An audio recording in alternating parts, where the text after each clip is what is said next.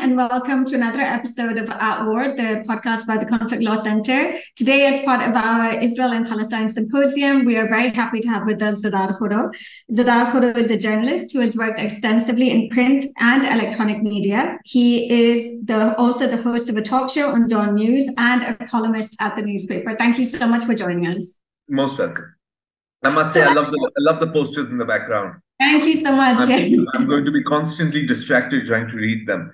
But yeah, I will try. Yeah, we wish we could have you in our studio so you could see. That would have been lovely. But yeah, maybe next time. Yeah, inshallah, next time. So I wanted to, when we've been talking about this, you mentioned that the first column you ever wrote for Dawn was on the Israel-Palestine conflict in the 1990s. And the last one you wrote for Dawn was also on this conflict, so 3 decades later. And I wanted to ask you what you've seen in those 3 decades in terms of, has the narrative shifted at all? How has it changed between the global north and the global south? Okay. So just a small pedantic correction. The first article I wrote, it wasn't for Dawn, but it was on Israel. It was for, no, that's all right. It was for another publication. But yeah, the core of your question remains. If you ask me what has changed, right? So have you ever seen that movie, Ridley Scott's film, Kingdom of Heaven? I have not. Okay, so it's about the Crusades, and it's about the end of the Crusades, actually, when Salahuddin bin Ayyubi in 1187 AD liberates Jerusalem from the Crusaders. And right at the end of the movie, the protagonist goes and asks Salahuddin, what is Jerusalem worth? And he says, nothing. Then he walks away, and then he turns around and he says, everything. So what has changed? Nothing and everything. Okay. Because, look, we can see clearly, as we have always seen, I think almost uninterrupted, there have been nuances, there have been variations, but we see obviously the unstinting support of most Western capitals, at least the most powerful Western capitals of the world, for Israel. We see their entirety of their mainstream media operating in tandem with that. In fact, acting like the spokespeople for the Israeli Defense Forces, for the Israeli government. So that hasn't changed. What has changed? What has changed is the audience, right? No one's buying it anymore. And that's not just an empty claim. That is, the proof of it is on the streets of those very same Western capitals. The proof of it is when hundreds of thousands of people come out in France, in the United States, for Palestine, wearing keffiyehs, waving Palestinian flags. That was inconceivable to me, not just 30 years ago, last year. During the previous year, I think possibly that I speak for many of us when I say that. That took me completely by surprise. I think Generation Z has a lot of role. A major credit goes there, because so much of the narrative, so much of the propaganda has been absolutely rejected. We see that in Germany, where they literally criminalized the mention of Palestine and the waving of the flag. We had people coming out. Nevertheless, right? They arrested one man standing with the Palestinian flag, and the next rally, there were 100 people holding a giant Palestinian flag. Who are you going to arrest, right? In France, Macron is now saying the same things that he was getting people arrested for 3 weeks ago. So it's not just even a public pressure that tends to build up. Everywhere except in the United States of America, where the President Joe Biden, just yesterday was again repeating Israeli lies as a statement of fact about the Al-Shifa hospital, about the beheaded babies. That was the first fake news that went viral in this entire conflict. So yeah, nothing has changed, and at the same time, everything has. I think we have reached a tipping point, at least in terms of the public narrative. I would never have imagined it, Ayesha ji. In all my years, I could not have seen this coming. And amidst all the horror, if there is any hope, that is where you find it. Okay, and why do you think that is? Why do you think it's changed so much since 2008 when we had Operation Cast Lead, and 2014 when we had Operation Protective Edge? What's different now in 2023 compared to even, as you say, 2022? Well, okay, so I think the scale of the destruction, the very fact that, the imagery is is horrific. But you can't look away. None of us can look away. And Yeah. I think that one of the major reasons is that the whole world is seeing it, right? Mm. Plus, you have a generation, a global generation, who are digital natives, right? I mean, people like me, I mean, we just like this sort of just happened to us. They grew up with it, right? So, Yeah. I Yeah. mean, you see a $1 trillion propaganda machine defeated by tweets and TikToks. I mean, who could have seen that coming? Yeah, You yeah, know? and it's like, how can you funnel that much money into this infamous Hasbara campaign and have it taken down by teams literally just I sitting and think they being, got lazy. I think they got lazy, Ayesha, because they're um, so used to an easy ride, right? They're just so used to just saying, "Oh, that's anti-Semitism," and then everybody shuts up, right? We'll come to yeah, that. yeah, I know you want to talk about that as well. yeah. And when you're too used to an easy ride, you get fat and you get lazy and you get sloppy, right? I mean, it's the same. It's the same with their military. I mean, their military. I mean, since I think what 1973, has only really been bombing, houses and settlements and refugee camps, schools, bakeries, so on and so forth, from a safe distance using American-supplied bombs, or shooting children, Yeah, or yeah, shooting journalists like Shireen Abu Akleh in the back of their heads, or running bulldozers over 20-something peace activists like Rachel Corrie.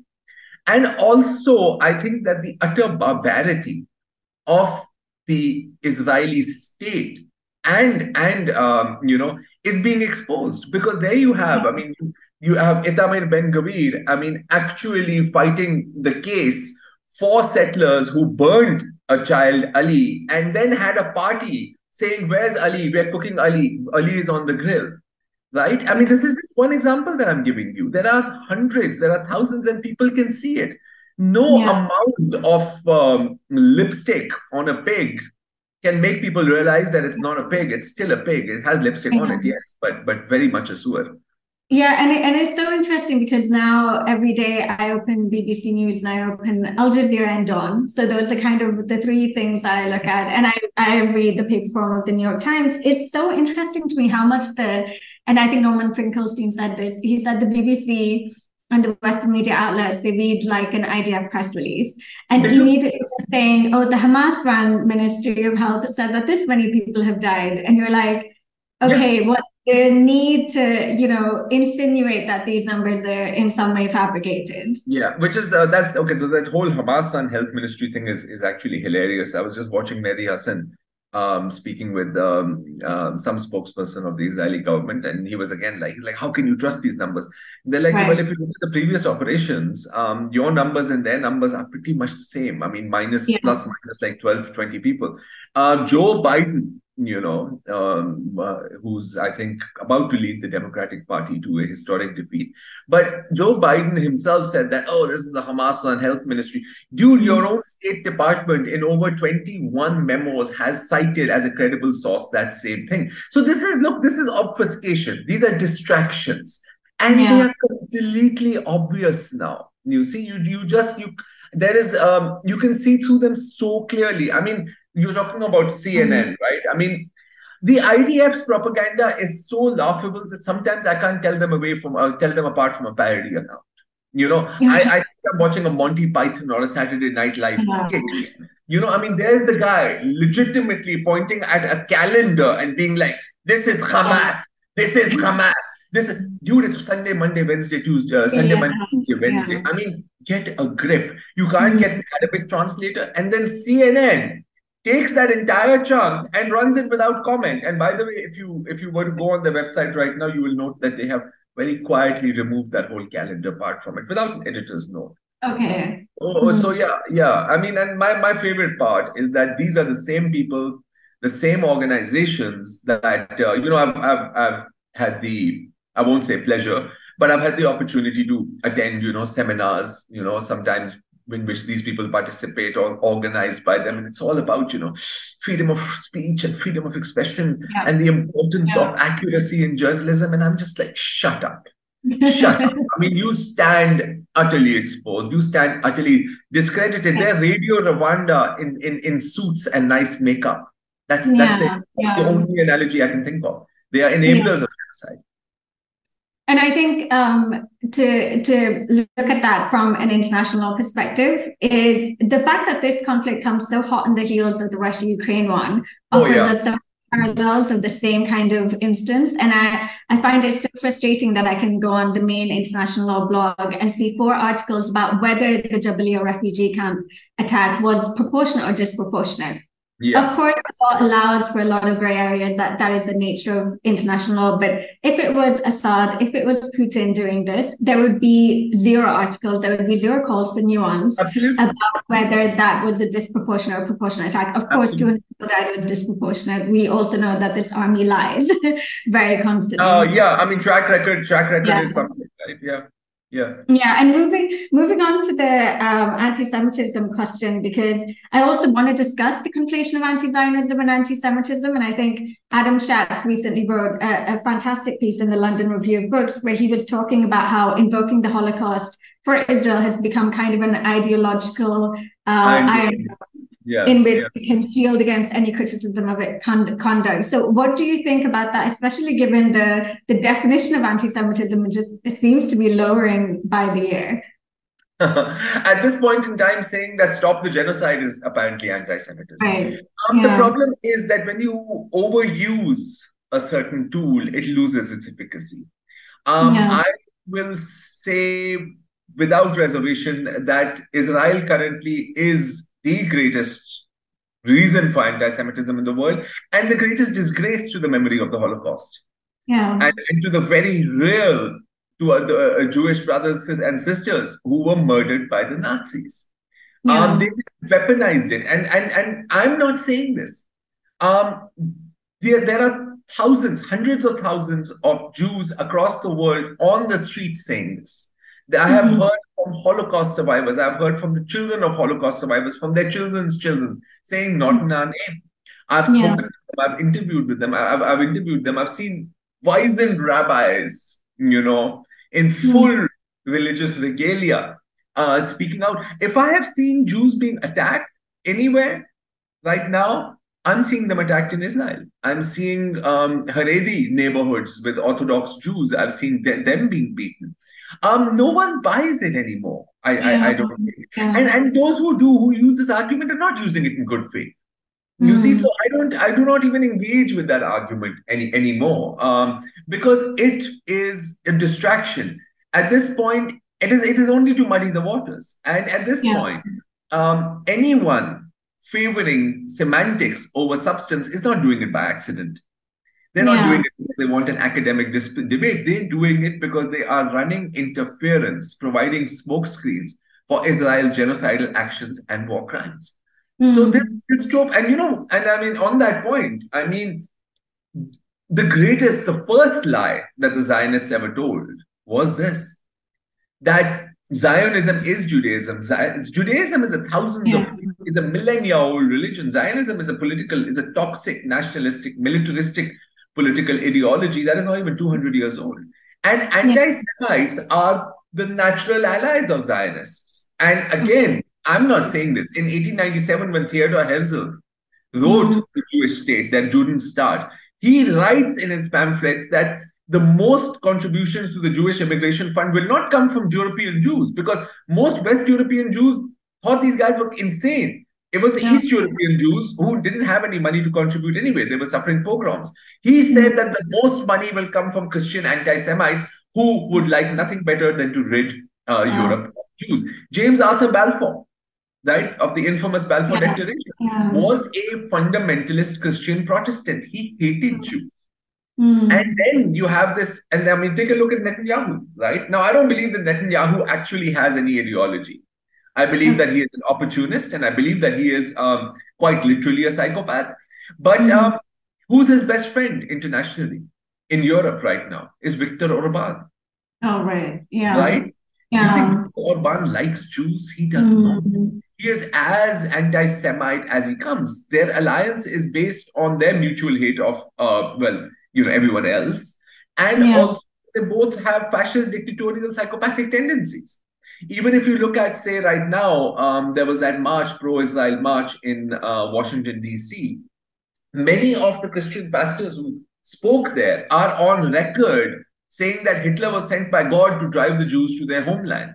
Why do they want the Jews driven to their homeland? Because they believe that this is how you fulfill the end times prophecy. So you see this unholy alliance, I cannot define it in any other terms, between Zionists, between Christian fundamentalists, and between the right wings across the world. I mean, why on earth are pro-Hindutva groups and people in India supporting Israel? It is because they both seem to happen to hate Muslims, so they ally on that thing. These are alliances of convenience, of course. They won't last very long. They'll last so long as the wind blows in a certain direction. But to address your, I'm sorry, I go on. I tend to go on. To address your original question, it doesn't work because now they're calling Jews anti-Semites. I mean, where does it end? Right? I read articles in Jerusalem Post, I believe it was Jerusalem Post, saying that, oh, we don't even consider these guys Jews. You know, so what you're excommunicating your own people. You know, I've even read an article, Ayesha, amazingly enough, and I had to like read it 3-4 times. I had to check the website, make sure I'm not reading The Onion or some kind of parody website. There are actual pieces saying, hey, you know, the Nazis at least had some humanity. They were, I swear to God, I'll send it to you. That they actually had some humanity because, you know, they were ashamed of killing Jews. That's why they did it secretly in concentration camps. So we have reached the stage in Zionist discourse in which they're saying, yeah, Nazis ko bhi to samjho. So, I mean, come on, man. You know, the thing is, you don't have to do anything to demolish their propaganda. They're doing it all on their own. Those whom the gods destroy, they first make insane. Yeah, and it's so interesting, this whole play that the Palestinians are Hitler's pupils, because even when they looked in Ben Gurion's letters, it was exactly that they were just like, they're exactly like Hitler. They wanted to work, you know, they look at what the Nazis did. Even that finding of Mein Kampf in the child's bedroom, it was insane. Oh my God. Yeah, and utterly uncreased, right? As if it's just what. Yeah, and no, look, it just doesn't work. I mean, if anybody has anything in common with the Nazis and Hitler, and I mean, I could draw you 100 parallels. It's the Zionist state of Israel. Yeah, when I look at Gaza, I see the Warsaw Ghetto. Exactly. I was just going to refer to that because now, had the Warsaw Ghetto, the Jews in the Warsaw Ghetto, if they had tunnels and they could come out and they could attack the Nazis, do you think they wouldn't have? And how would history have recorded? Yes. Yeah, but apparently that's what they did. They were trying to build tunnels in the Warsaw Ghetto. So the parallels are really incredibly stark. The parallels is right there. Like history doesn't repeat itself, Ayesha ji, but it does rhyme. But it does rhyme. And it's rhyming right now. You can hear it. Yeah.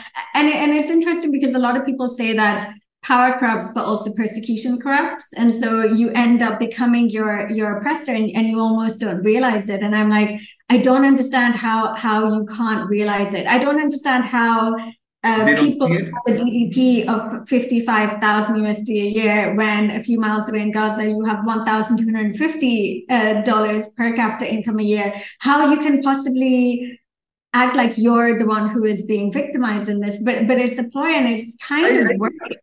I think in their heart of hearts they know that they're wrong. Yeah. You see, that sort of thing takes a toll on your soul. You know, that sort of hate. It's a cancer of the soul. Right? And we consume them, but not before they consume too many innocent lives.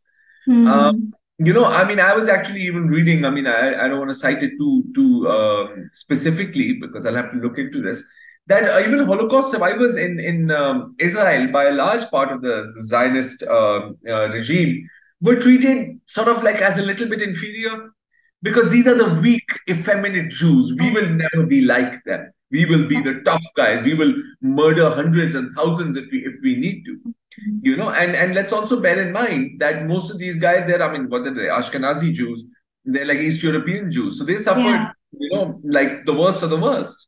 And then definitely they took that mindset there, and then they transferred it on to it. Do they see it? I don't know if they see it. It doesn't really even matter to me if they see it. It just matters to me that the rest of the world sees it, and the rest of the world sees it. So there was this article that someone told me about by Yuri Avneri called Tommy's Grandma. I don't know if you've read that, but it was about I don't Yeah, think. he talks about, I can't remember which Israeli prime minister it was, but he saw an image of a woman in Rafah, and it was a Palestinian woman, and he just, some part of him spoke out, and he just said, "Oh, that looks like my grandmother." And one of his grandmothers perished in the Holocaust. It was a very, very famous story. And the Hebrew saying is, sometimes you buy your world in one moment. And he was talking about how that the actual, he couldn't hide the truth, and the truth came out in that second. And then later on, he had to backpedal and be like, well, one of my grandmothers didn't perish in the Holocaust, so maybe I was talking about her. But the fact that even them, when they're confronted with it, they do see the resemblances Well, how can between. you not? I mean, Yeah, yeah, look, it's day outside, right? Now I yeah, can close my eyes, I can draw my yeah, face, I can like put on, dark glasses, but part of me yeah, knows that it's not night. No? yeah, yeah. I know that the sun is shining. So yeah. And I also wanted to ask you about the international community's reaction to this. I mean, it's been completely expected from the West. We knew that the US would veto a ceasefire. We know that these humanitarian pauses, whatever is the term of art, humanitarian pause, whatever that means. But then we've also seen the Arab countries and the Muslim world come together and be entirely impotent in their reaction to this. As you Yeah, as usual. So, what do you make of that, and what do you make of us living in these countries? I mean, we're not one of those living in a country which is, normalizing ties with Israel. But how can we galvanize and force these governments to put pressure points on? I don't think you can because these are all unrepresentative governments. I mean, in many ways, Pakistan included. Right? We don't really have a representative government at this point in time. And even if we did, I'm not sure what difference it would make apart from condemnation. I mean, Pakistan's ambassador has been vocal, but again, words are wind, right? I mean, what are we going to do? Right? Mm, We're very far geographically removed, and we are not part of the sort of geopolitical next access that can affect Israel. The neighboring states, I mean, my God, all we've seen Erdogan, saying a great deal of stuff, but there's still trade yeah, going on. For Saudi Arabia, I think they're just upset because this is ruining their party, their coming out party. They just want like things to be normalized. They want to contain Iran. They want to make money. They want to have Shakira hold a concert while thousands are dying in Gaza. Symbolism and the yeah, image yeah. right there. The UAE was spearheading the normalization initiatives. You can't Mm, expect much more from them. So but here I mean, as just dismally impotent the Arab world is. I think that if somebody has taken a stance, it's many Latin American countries. I mean, yeah, for their own historic reasons, right? Because they know yeah, what's up, right? I yeah. mean, up until very recently, the US was staging coups. I mean, even in Venezuela and so on and so Mm, forth. So they know what it is like to be ground slowly to dust under the boot heels of empire, right? You see indigenous people, you see largely the entire global South, and the South will remember. South will mm, remember this. yeah, The implications of it are going to be staggering, though, because I know people who were sympathetic to Ukraine, right? I myself was. mm, Um, but now, and even then we questioned, right? Because Sky News is running a whole TV package on how to build a Molotov cocktail. Now imagine if a Palestinian channel had done right. that. Oh my God, they're like terrorists, all of that stuff will happen, right? So Mm, we saw the hypocrisy even then, but again, it's a country that's being invaded. Now I think no one really cares. Another mm, dangerous side effect of all of this is going to be all it shows us, and this was obviously always evident, but we like to sort of pretend that there is such a thing as civilization and a rules-based order when nothing of the sort really exists, right? Is that the next time a country with the power to get away with murder, mass murder, mm, does it, and the US is like, oh my God, war crimes, oh my God, human rights violations, and then be like, excuse me, and you are? Right? yeah, What yeah. grounds do you have to do it? Tomorrow, if Putin decides to level Kiev, there's Mm, going to be billions of people in the world who will be like, yeah, okay, and anything good on TV? What are you yeah, watching on Netflix? These yeah. things are going to happen. So the last guest we had on the podcast, he actually made a claim saying that you have the right, if you claim that they have the right to self-defense, they have the right to resistance against an occupying force. you also have the right to provide them with moral and material assistance under certain General Assembly resolutions, which we might argue that codify international law. So then why aren't you arming the Palestinians to the teeth? Who is you in this case? Sorry? When you say like you have the right to arm them with moral and material support. The international community. Whoever takes the international community, right? Yeah. I mean, Iran has supplied them and cooperated with them. But then now you see, I mean, like it's also when we use terms like international community, I mean, don't we really just mean, the USA, Canada, Western Europe, Australia, New Zealand? I mean, this was what I wanted to ask you in the kind of spirited debate we had on the phone when we were planning this podcast about international law. I know that you're very critical, and I don't blame you for being critical about it. But in terms of international law, all states are juridically equal, which doesn't make sense given their power imbalances. But there's no other way to do it. You're a sovereign state. Why can't you go then and arm Palestine? Right. But by arming Palestine, I don't mean arming Hamas. I mean arming the Palestinian people, just like the Western world came together and armed Ukraine. And so the question isn't of international law and its double standards, because even if, as you say, okay, international law doesn't work, then what? What would? As far as international law goes, I think it's one of those things that's nice to talk about, but it doesn't really exist. In any meaningful. I'm not saying that there aren't statute books filled with things. I'm not saying that people don't get degrees in it, and I'm not saying it doesn't provide gainful employment. It does. My entire life is just. Yeah, I know. I'm sorry, man. I'm sorry. I think it's one of those things that is powerful against the powerless and powerless against the powerful. And I mean, I don't even need to quantify that, right? I mean, the list of those indicted by the International Criminal Court. The 99% of them are like black, right? Yeah. They're all African. I mean, fine, there was the Bosnian War Crimes Tribunal. They got Milosevic. They got Ratko Karadzic. Yeah, Ratko Karadzic. Got those guys. But I mean, Henry Kissinger is a greater war criminal. So is George W. Bush. So is Joseph Biden, right? Nobody's ever going to prosecute them. I mean, if Putin can be rightly, I may add, charged with war crimes, Netanyahu has killed over 5,000 babies in 1 month. Putin hasn't managed that score in the last, 2 years? Has it been 2 years? It's been 2 years. Yeah. Yes. So, I mean, if you're going to charge Putin, then charge Netanyahu. So it all comes down to, as the Urdu saying goes, jiski lathi uski bhais, right? Whoever has power can impose their will. And that is the lesson that the global community is going to walk away from. Or walk away with from this, that so long as you have the power, you can do whatever it is that you want. And that's pretty much how I see it. I do know, and I would actually like to defer to your opinion on this, because look, I have a cynical worldview about this. I've explained to you my reasonings. Is there any scope for international law here? I'd like to ask you that, and I'm genuinely asking. This is not a gotcha question. I want to know, because I was talking to Sam Husseini, the journalist, and he was like, invoke the Genocide Convention. I know that there are international lawyers talking about it. I know that Spain's Podesta party is talking about it. I think so is Sinn Féin in Ireland. How does that work? So in terms of international accountability, first of all, I would say that I'm a war lawyer, so I look at the UN Charter, I look at the laws of war, and I do look at the Geneva Conventions and find them to be incredibly, incredibly inspiring documents. This was after the Second World War, when the world had, seen so much slaughter, so many of the tragic consequences of war. And when you read what states have agreed to do for other servicemen and for other people's civilians, I do think that they offer a lot of protection.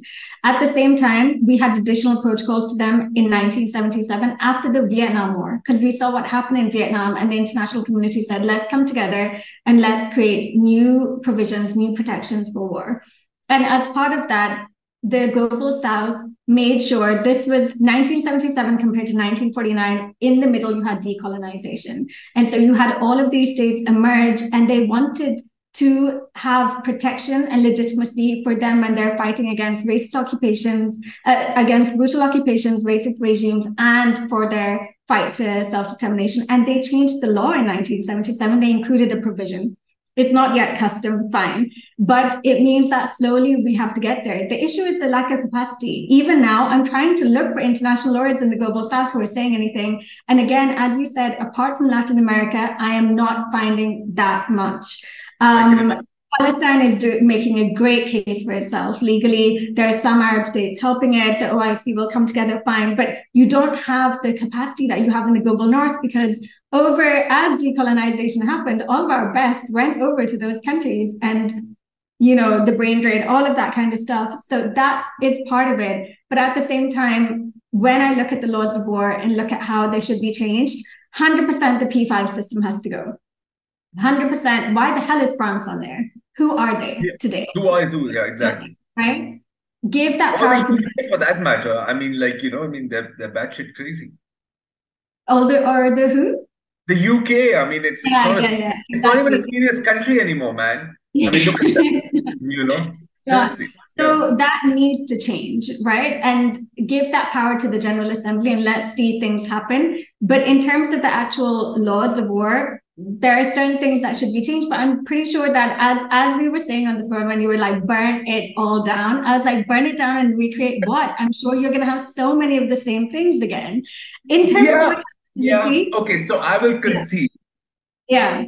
Concede that it is important to have that framework, right? It is important. I mean, it is important to have something to aspire towards at the very least, right?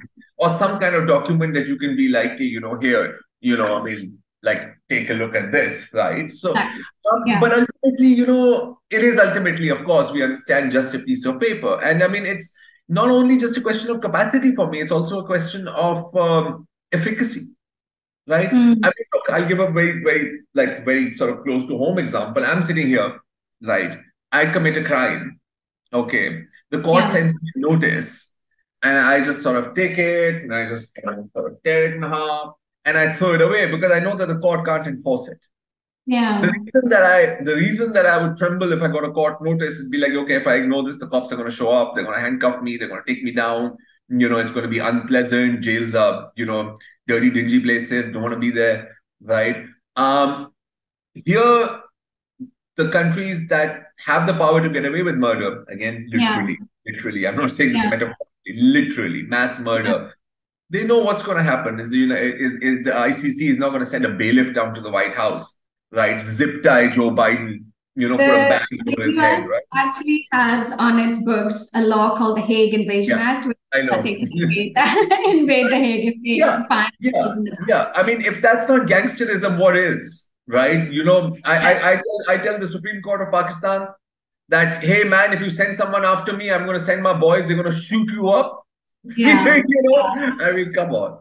Right? So I will say about that, in terms of international criminal law, it has largely been a case of victim justice. So even the Nuremberg trials, the Tokyo trials, we never saw an American in the docket. We never saw anyone from the Allied powers in the docket. And it was a huge display of victim justice, right? Since then, we've seen the Rwanda Tribunal and the Tribunal for the former Yugoslavia, and now we have the ICC. In terms of the anti-African bias, that's definitely there.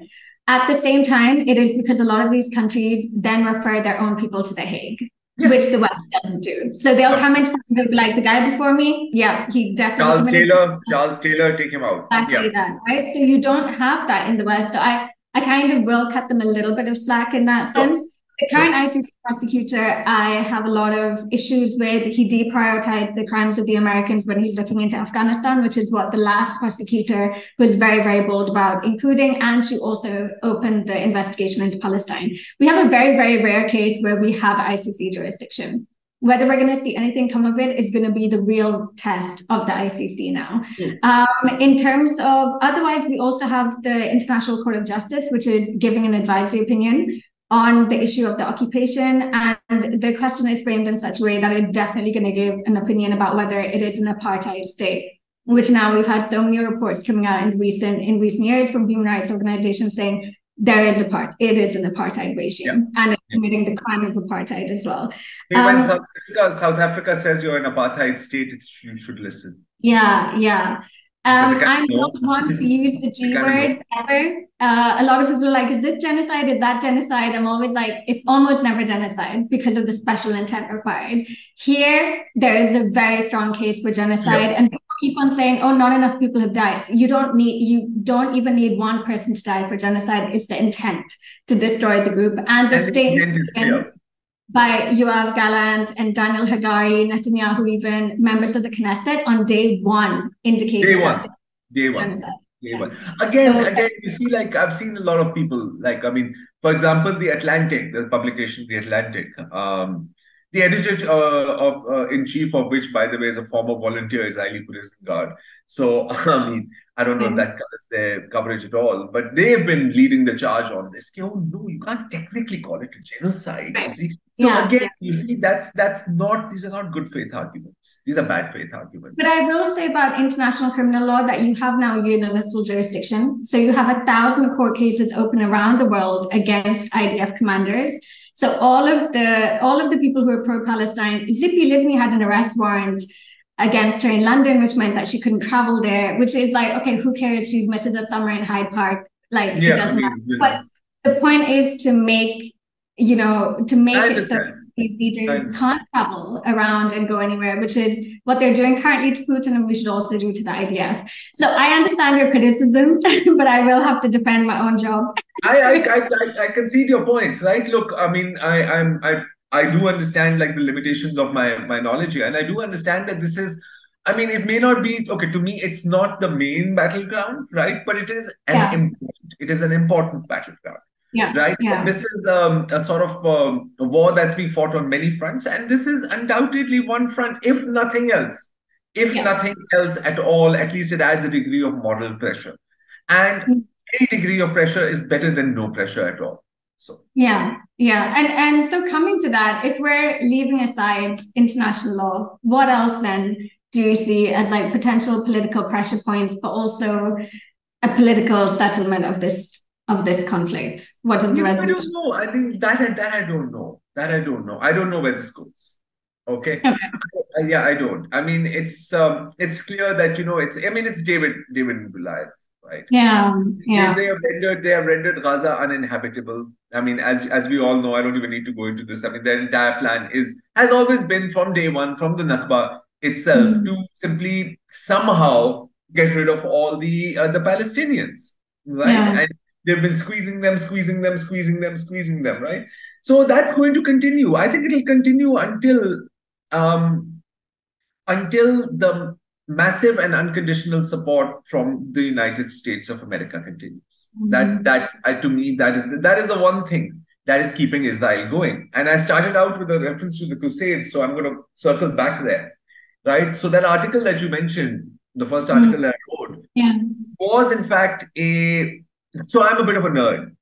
Okay, I'm a huge nerd, and I enjoy reading history, and the more ancient, the better. So I was reading about the Crusades, and it just struck me the incredible similarities between the Crusader kingdom of Jerusalem and the modern day state of Israel. I mean, not just the geography of it, the geopolitical structures surrounding it, the divisions among the Muslims themselves. There were many who were making alliances, normalizing with like Fatimid Egypt, for example, right? I mean, I'm not going to too much into this. That's a whole another topic. And the Kingdom of Jerusalem was kept alive only by the constant influx of men and material from the West. Right. The moment that stopped, the moment that ended, it collapsed under its own weight. It's the same with Israel. You see, I mean, even like these guys like Benjamin Netanyahu, all these Recep, Gal Gadot. I mean, these people have all changed their names from, the European names to sound indigenous. They have no, look it up, man. Just like they raised Palestinian villages and built Jewish sounding villages on top of them. Their whole existence is a lie. Their entire culture is stolen. It is a culture based on theft, lies, and appropriation. It is not organic, and nothing organic in the long term. If you were to sort of go into Hegelian dialectics here, nothing so unnatural can ever survive. And its existence will always be violent. It will always, and it is that violence violence that it needs to sustain itself, to provide its reason for existence. You see, Yeah. so Israel for world Jewry has been, they have been taught to place the idea of their safety in the idea of Israel. That myth is breaking. And that is a death knell for them, in my Yeah. opinion. So Yeah. America can keep this artificial state artificially sustained, like you keep a patient on a ventilator. You can extend their life for indefinitely, right? Until and unless the American policy changes, and it is a policy based on geopolitics and also on religious belief and fundamentalism. Make no mistake about that, right? Until that changes, this will continue. And Mm. blank check will continue. They will continue writing blank checks to Israel in the blood of Palestinian children. Yeah, sadly.